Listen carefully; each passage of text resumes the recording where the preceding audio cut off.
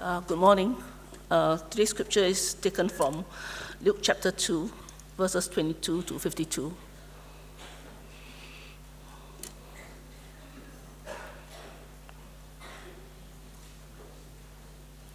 Verse 22. And when the time came for their purification according to the law of Moses, they brought him up to Jerusalem to present him to the Lord. Now there was a man in Jerusalem whose name was Simeon, and this man was righteous and devout, waiting for the consolation of Israel, and the Holy Spirit was upon him. And it had been revealed to him by the Holy Spirit that he would not see death before he had seen the Lord's Christ. And he came in the Spirit into the temple. And when the parents brought in the child Jesus to do for him according to the custom of the law, he took him up in his arms and blessed God and said, Lord, now you are letting your servant depart in peace, according to your word.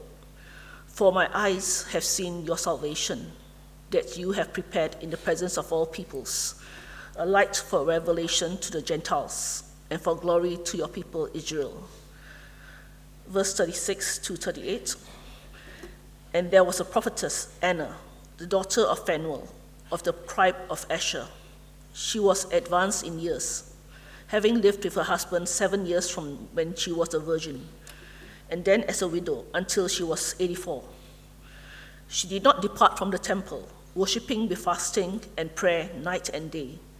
And coming up at that very hour, she began to give thanks to God and to speak to him, to all who were waiting for the redemption of Jerusalem. Finally, Luke 2, verses 41 to 52. Verse 41. Now his parents went to Jerusalem every year at the feast of the Passover. And when he was 12 years old, they went up according to custom. And when the feast was ended, as they were returning, the boy Jesus stayed behind in Jerusalem. His parents did not know it, but supposing him to be in the group, they went a day's journey. But then they began to search for him among their relatives and acquaintances. And when they did not find him, they returned to Jerusalem, searching for him. After 3 days, they found him in the temple, sitting among the teachers, listening to them and asking them questions. And all who heard him were amazed at his understanding and his answers. And when his parents saw him, they were astonished. And his mother said to him, Son, why have you treated us so? Behold, your father and I have been searching for you in great distress.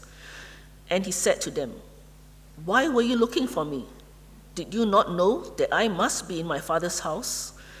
And they did not understand the saying that he spoke to them. And he went down with them and came to Nazareth and was submissive to them. And his mother treasured up all these things in her heart. And Jesus increased in wisdom and in stature and in favor with God and men. This is God's word. Thank you so much, Jennifer, for reading God's word for us this morning. As you might probably assume, when people agree to read God's word, they don't know what the actual text is. And so this is a long one. Thank you, Jennifer, for your perseverance in this. I want to say how grateful I am to end this year with you. As we come to a close of this new year, Luke is opening up a small window for us about the childhood that Jesus had. It is a window, but a small one. In 2 weeks, we'll be leaping forward 18 years to his adulthood. This is the window he gave to his friend, the most excellent Theophilus. This is the window he has, by God's grace, left for us. Now, I haven't lived in every country in the world, so this is just an anecdotal observation. But Singapore is the first country in which I have lived where there is actually etiquette for escalators. For those of you who are new to this country, stand on the left,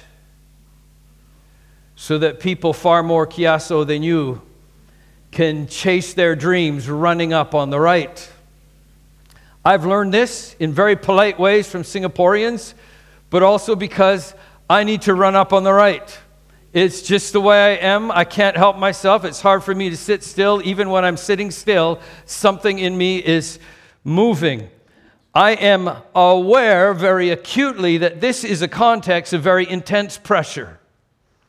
I mean, all my friends who come from overseas to work in this culture suddenly realized how pressurized is the work culture here in Singapore. But it is fascinating to me, even in the midst of this very pressurized, intense, high-paced culture, there are some things that Singaporeans will wait for. And I think it's important to notice what we wait for, because what we wait for communicates what we value in terms of what we don't value so much. Now, this may be normal for you, so maybe you haven't observed it, but I have observed something in Singapore that I never see in Canada. In Canada, wakes are just for the family. We don't have everybody at a wake, and we sure don't queue up to give our respects to the dead. Singaporeans will queue to pay their respects. And of course, some of you may notice right away that this is Singapore queuing up to pay their respects to the founder of this nation, to Minister Mentor Lee Kuan Yew. Then there is something else I've noticed Singaporeans will queue up for. Now, for those of you who don't know, this is a queue form for the lottery. Is it wrong to call it a lottery? For a BTO. And you know how I find images for this? Marriage blogs. Because the wedding can wait until I get this queue. Once I'm in this queue, then I know I can plan for marriages, because marriage is important, but not as important as, actually owning my own flat. Because only foreigners rent. No way, Albert. Sorry. I just noticed some dear friends of mine from Canada in the service. Sorry, I get distracted easy too. So I can't wait, obviously, to notice people. There's something else that, I can't talk about waiting without bringing this up. I have friends who are in my former church in Calgary. They're from Singapore. They came to see us, and of course they wanted to go eat. And I went and got my food, and my friend stood in this queue that, not to advertise, but ended here. But not for me, because I am not going to wait in a queue. Not because I don't value food, it's just that my bar is a lot lower than yours, apparently. This apparently means, if what we wait for communicates value, then I can only assume as a non-Singaporean that Singaporeans really value type 2 diabetes. Now, I may be wrong about that, but so what we're saying when we wait in a long queue is we value this even more than our time. Or at least we are saying it is worth my time to stand in this very long queue. This morning, we are going to look at this text again, this very, very long text, and we are going to see that this was a text that shows Jesus presented to those who were waiting. We will see that he was presented to the Lord, he was presented to his parents, the priests, the prophets, and yes, he was presented even to kings. And we will see how they were waiting, what they were waiting for, and how they treated and responded to this, the coming king. The first thing we will notice is there are some in this story who are simply waiting to do the right thing, the righteous thing, the thing that their religion and their religious leaders required of them. And this couple, Mary and Joseph, came on this day to do the right thing according to all that the law required of them. Now, the first thing I've got to remind you is this is not Jesus' circumcision. A lot of people I've heard tell this story and say, so Jesus went to the temple, his parents brought him there to be circumcised as was required on the 8th day because verse 21 says, and Jesus was circumcised. Let me be clear, no boy was ever circumcised in the temple because the temple was the holy residential palace of Creator Almighty God, holy beyond all measure, and no human blood. No one who had been touched by human blood could enter into the holiest place on the planet. And so Mary herself had to wait 33 days, according to the law in Leviticus, before she had been purified of the blood that was shed. Why was blood considered unholy? Why specifically human blood? Because human blood pointed back to the fall. Some of you didn't know that before the fall, Adam and Eve were vegetarians. My vegetarian brother reminds me all the time. Blood was shed after the fall to cover the sin and the shame of Adam and Eve. And from that moment, no one who touched human blood could enter immediately into the presence of a holy God.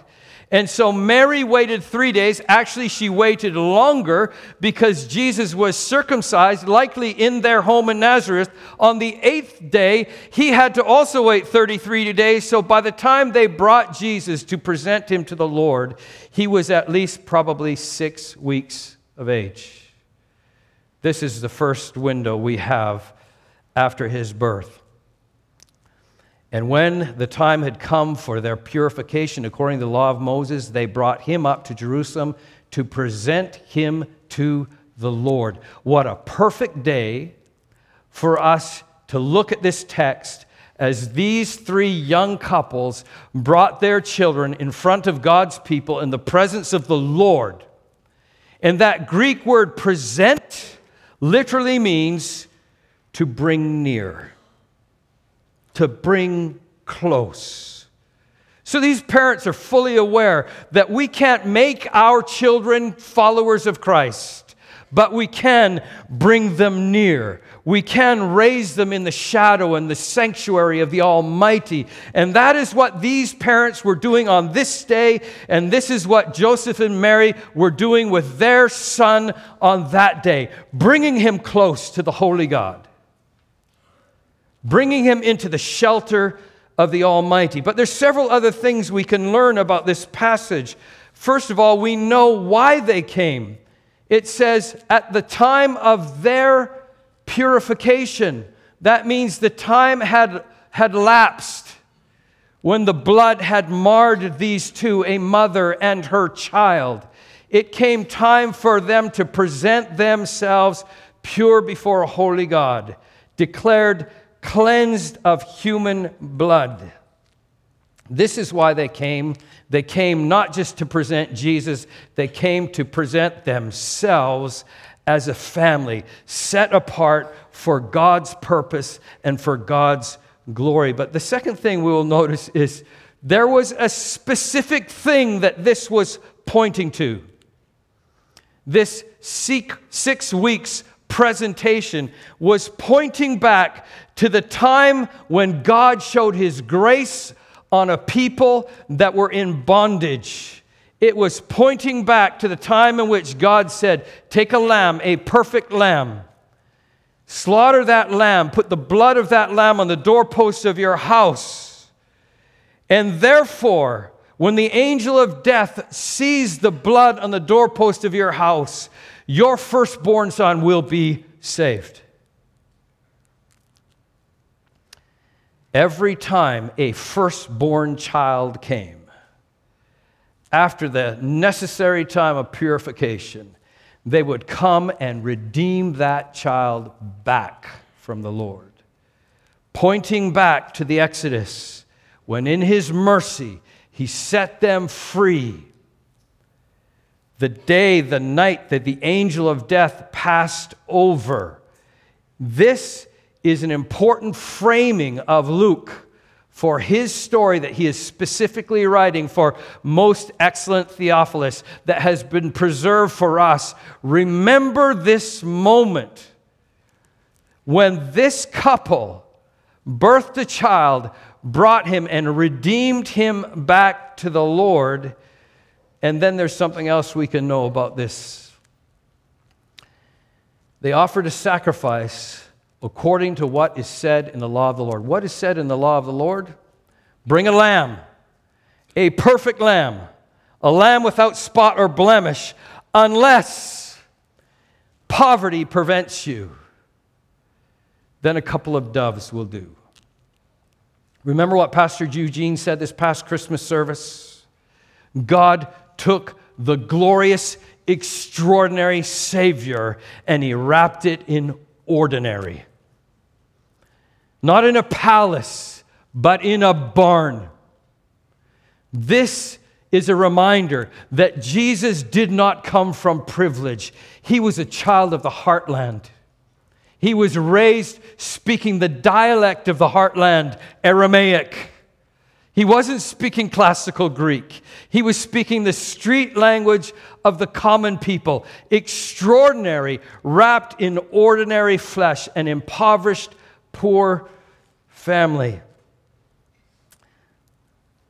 Then this one other statement we need to be reminded of. So we have this window where at the time of purification, they come and present a 6-year-old baby named Jesus to the Lord. And then he has this other vignette, this other window, 11 years later, reminding us that not just that time, but every single year, this parents just wanting to do right would bring their entire family along with their extended family and neighbors, and they would go again to Jerusalem to celebrate what? The Passover.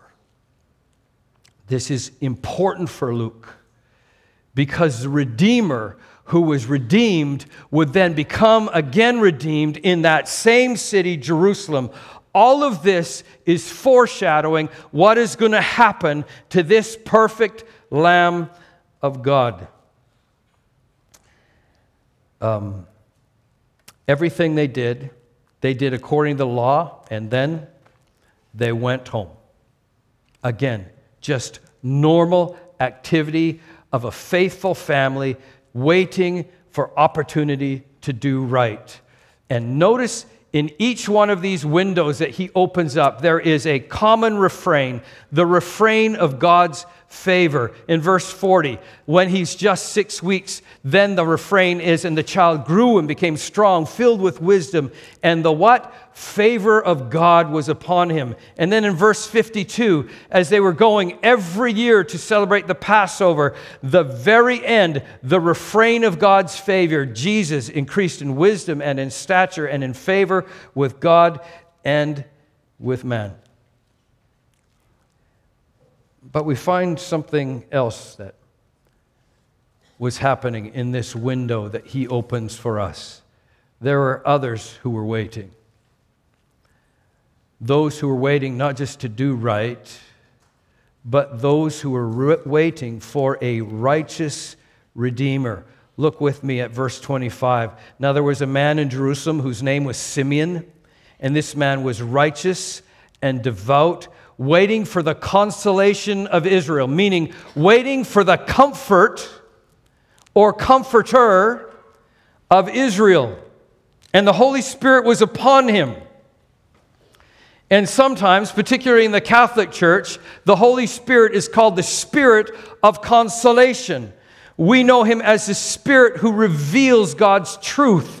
And the Spirit of God was on this old man Simeon and had revealed to him that he would not die until he saw with his own eyes the righteous Redeemer. And so he was waiting actively, not waiting passively, but waiting actively in the temple every day, looking for a child who would be that righteous Redeemer. Now, if we were all Jewish, we would all likely be willing to queue for food or maybe even for a flat. But if we were Jewish, there would be only one thing in our national psyche that we would be waiting for. We would be waiting for that national hero, that hero of our nation who would come. That one thing we were truly waiting for is the consolation and comfort of Israel. This one mighty hero who would restore our fortunes, make us a great nation as God has promised. That is the one thing we would be waiting for. And so in verses 28 through 32, this prophet Simeon takes up Jesus in his arms and blessed God and said this, "Now, Lord, you are letting your servant depart in peace according to your word." Now, it's hard for me to not get emotional when I read this. Because when my father was 80 years old, my brother and I took him to a cardiologist. And the cardiologist told him, "Bob, you need a heart valve replacement. And if you don't get this heart valve replacement, you're going to be dead in 3 years." And my brother and I, with all our hearts, were hoping and waiting for our dad to say, "Yes, I'll wait 5 minutes and get that surgery." But instead, our father quoted Simeon and said, "Lord, now you're letting your servant depart in peace. Because I've seen your glory in my life and in my children's life, and this is enough." I don't know what you have in your bucket list. If fly to Iceland or ski in Whistler, climb Mount Kilimanjaro. Simeon only had one thing. Let my eyes see the glory of the Lord, and then my bucket will be full. There's nothing else I need wait for. Nothing else I want. Just this one thing. For my eyes have seen your salvation. You have prepared it in the presence of all people. This will be a light unto people just like those who fill up GBC right now. This child will give light to the nations. You've prepared it in the presence of all people. And then he said, you will be appointed for the fall and rising of many. The fall of many who are waiting for somebody else other than Jesus, and the resurrection of many who will embrace this Christ and be buried in his death so that they can be raised to walk in newness of life. This somehow, this old man knew. In the American Civil War, the Union soldiers would march into battle in song. They would march into battle with a battle hymn. The hymn was called John Brown's Song, or sometimes John Brown's Body. And the lyrics went like this: John Brown's body lies a moldering in his grave. John Brown's body lies a moldering in his grave. He's gone to be a soldier for the army of the Lord. His soul is marching on. Glory, hallelujah. Glory, hallelujah. They would march into war with that hymn of their republic, fighting to end slavery and form a nation. Julia Howe was raised by a very strict Reformed father. So she was taught by her father, even in the darkest days of war, to look somehow for the sovereign hand of a redeeming God. And so after meeting with President Abraham Lincoln, she was challenged, why don't you make those words better? Why are our soldiers praising John Brown's moldering body? Make those words better. And so she borrowed the words of Simeon. Mine eyes have seen the glory of the coming of the King. He has trampled out the vintage where the grapes of wrath are stored. He has loosed the fateful lightning of his terrible swift sword. His truth is marching on. Glory, glory, hallelujah. And so Simeon turns to his mother and said, and your soul will be pierced by this sword. Because the mother who brought her precious firstborn near to the Lord had no idea that the Lord would use that boy to redeem nations. There was someone else in that temple that day, an elderly woman named Anna, who was married just 7 years to her husband and then was a widow for decades. She was waiting, but not passively. Scripture says every day she was in the temple praying and pleading the sovereign God of nations, send your Redeemer. She was fasting.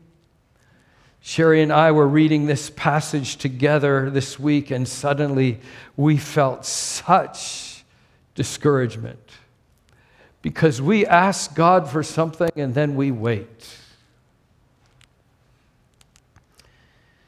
Anna was not passive. She pled daily for decades in the temple, oh God, have mercy on your people. She put aside queuing for food while she cried out to God. She didn't wait for anything else while she was knocking on heaven's door. And so when she saw the child, she took him in her arms and gave thanks to God and began to speak to the Savior and to all who were waiting about what? About the Redeemer. Redemption has come. You know, Chinese have a word for men like Simeon and women like Anna. The word is xianzhi, prophet. Literally, it means first to know. Those whom God gives faith are the first to know. Those who are the first to know are the first to see. And those who see cannot help proclaiming, I have seen the glory of the Lord. The light of nations has shone in my heart.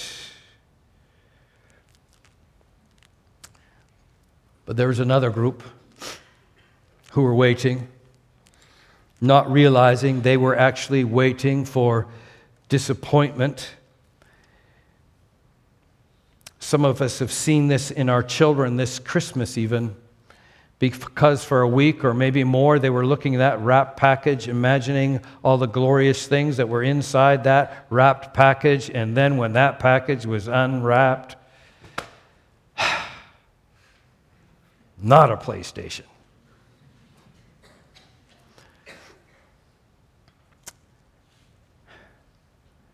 You're going to hear me say this often. This is why growing in Christ can sometimes be painful, because the initial joy of the coming King suddenly wears down when a layer of wrapping comes off and we begin to realize who He truly is. And this happened on that day when He was 12 years old and brought into the temple for His 12th Passover celebration. The feast ended. They were returning home, but Jesus wasn't with him. His parents didn't know it. Now that might seem strange to you. It doesn't to Sherry or I, because we used to be missionaries. Every 4 years we'd go back to our home and we'd report to the churches what God was doing. We'd take all 3 boys with us, and twice we left our youngest son at a church, happily driving away assuming by the level of noise in the car that everybody was there. It happened to us twice. It only happened to Mary and Joseph once. But in my defense, I did figure it out within the hour. Mary and Joseph, 3 days. And why 3 days? Because they were traveling as an extended family. They were traveling with their village Nazareth to go celebrate this festival of Passover. And not only that, but in Jewish tradition, a child is not even spiritually capable of understanding the deep mysteries of God until they're 13. They just assume little Jesus is out playing with his cousins. That's what you assume of children, right? They can't understand the deep mysteries of God. They would never have in a million years, but they did in 3 days, realize that Jesus wasn't with them, but sitting in the temple, surrounded by the great religious minds of his day. His teachers were amazed, verse 46. His parents were astonished, verse 47. But none of them stayed that way. Because immediately Mary made it about the parents. How could you do this to us? Now I feel bad because I've said that multiple times to our boys. Parenting is all about us after all. No, it's not. But we take it that way. Our children are an extension of us. When they embarrass us, like spending 3 days bothering old religious teachers with your questions and daring to tell them some wisdom, that's shameful. How could you do this to us? And the Pharisees, the religious teachers, they didn't stay amazed. When the wrapping came off, they were amazed no longer. They just wanted to kill him. Why? Because when the wrapping comes off and we begin to realize who this coming king is, we cannot, any of us, remain as we are. The priests could not remain the Lord's teachers. Joseph could not remain Jesus' father. Which is why it was so piercing for Jesus to say, "Why are you confused? Don't you know I need to be in my Father's house, which was Jerusalem, not Nazareth?" This is why growing in Christ is stretching. It's challenging. Because when we see him as he is, we cannot remain as we are. And finally, very quickly, let's just be honest. There are some who are not even waiting, not anxious for a coming king. When you're a current king, you're not anxious to meet a coming king. And Matthew chapter 2, verses 16 through 18, tells us the response of Herod. When he saw that he had been tricked by the wise men, he became furious, not astonished, not amazed.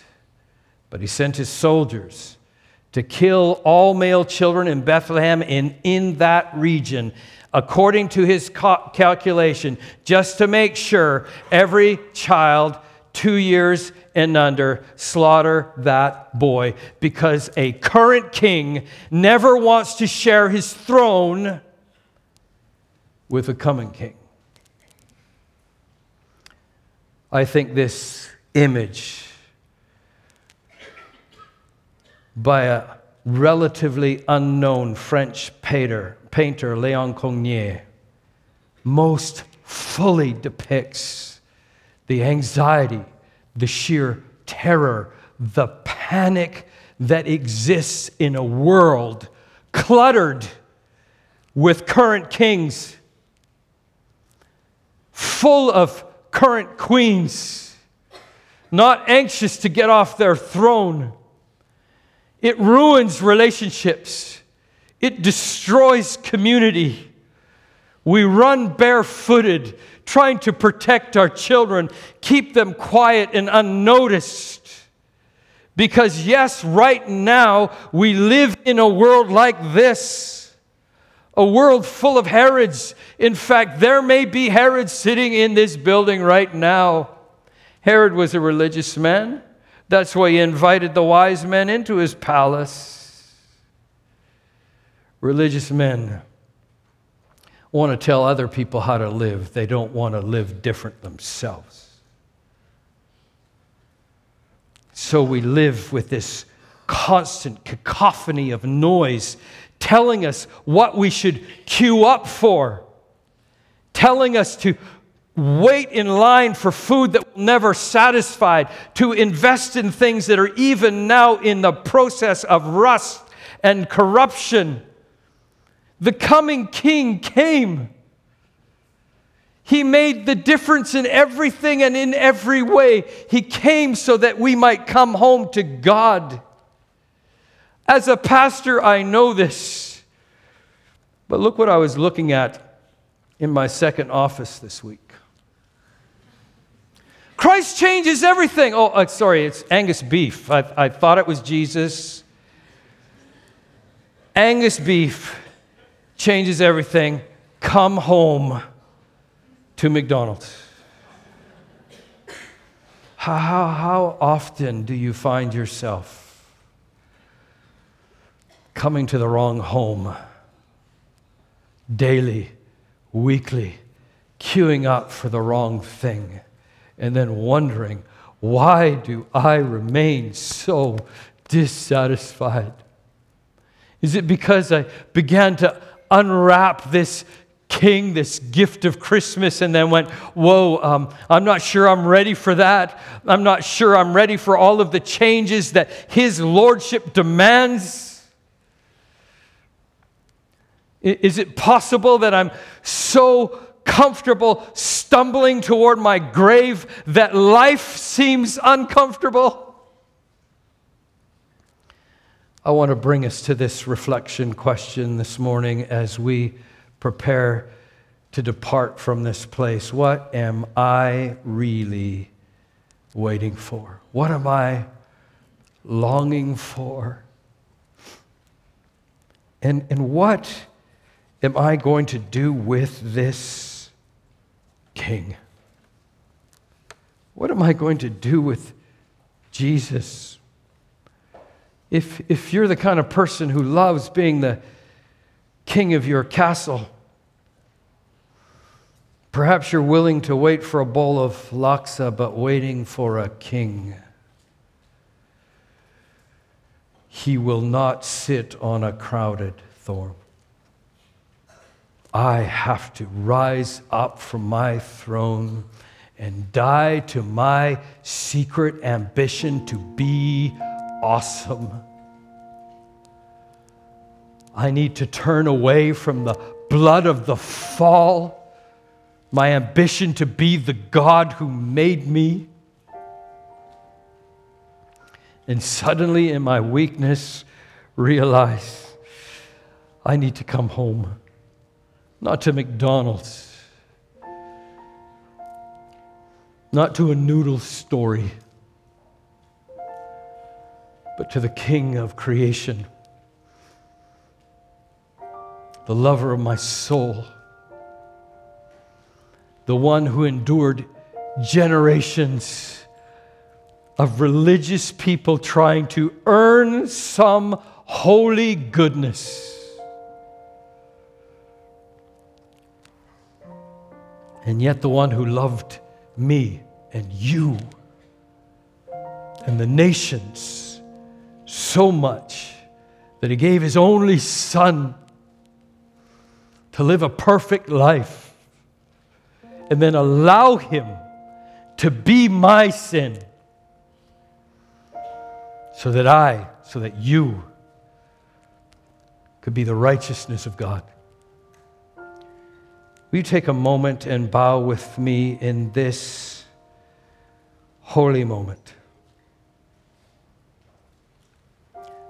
As you consider your life as it is, I wonder if you found yourself in this gospel narrative.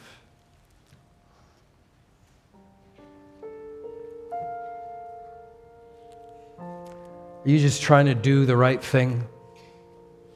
Are you satisfying the religious obligations that you were raised with or that you have embraced? Then bless you. You're doing well. But God desires more for you. Perhaps you're like those religious leaders. I'm going to say this. Perhaps you're like me, who every day gets on his knees and tells God what he should be doing. God have mercy on this religious teacher.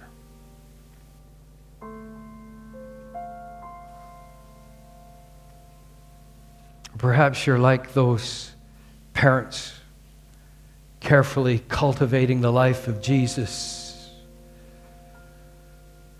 And then he began to grow glorious, uncomfortably so, asking of you what you cannot do, allowing you to endure difficulty and sorrow so that you might learn greater dependence on his grace and mercy.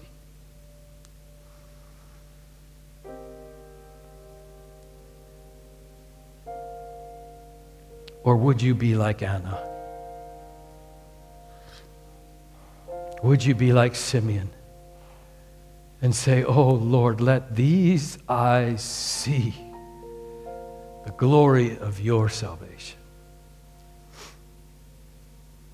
Let these eyes know that you are active in your world as a light to men and women just like us."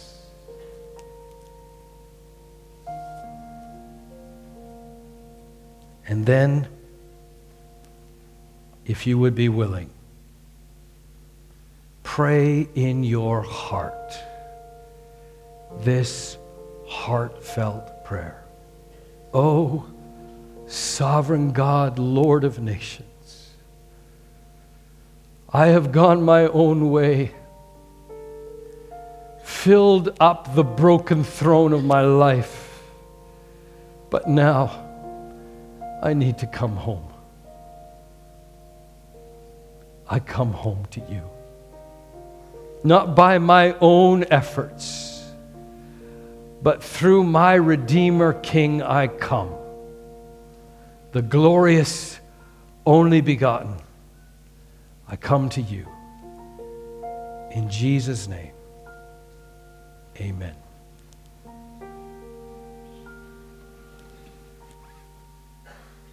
Let's remain seated as we respond in prayer. Our days are days that God has numbered, and while we were made to walk with Him, we continue to look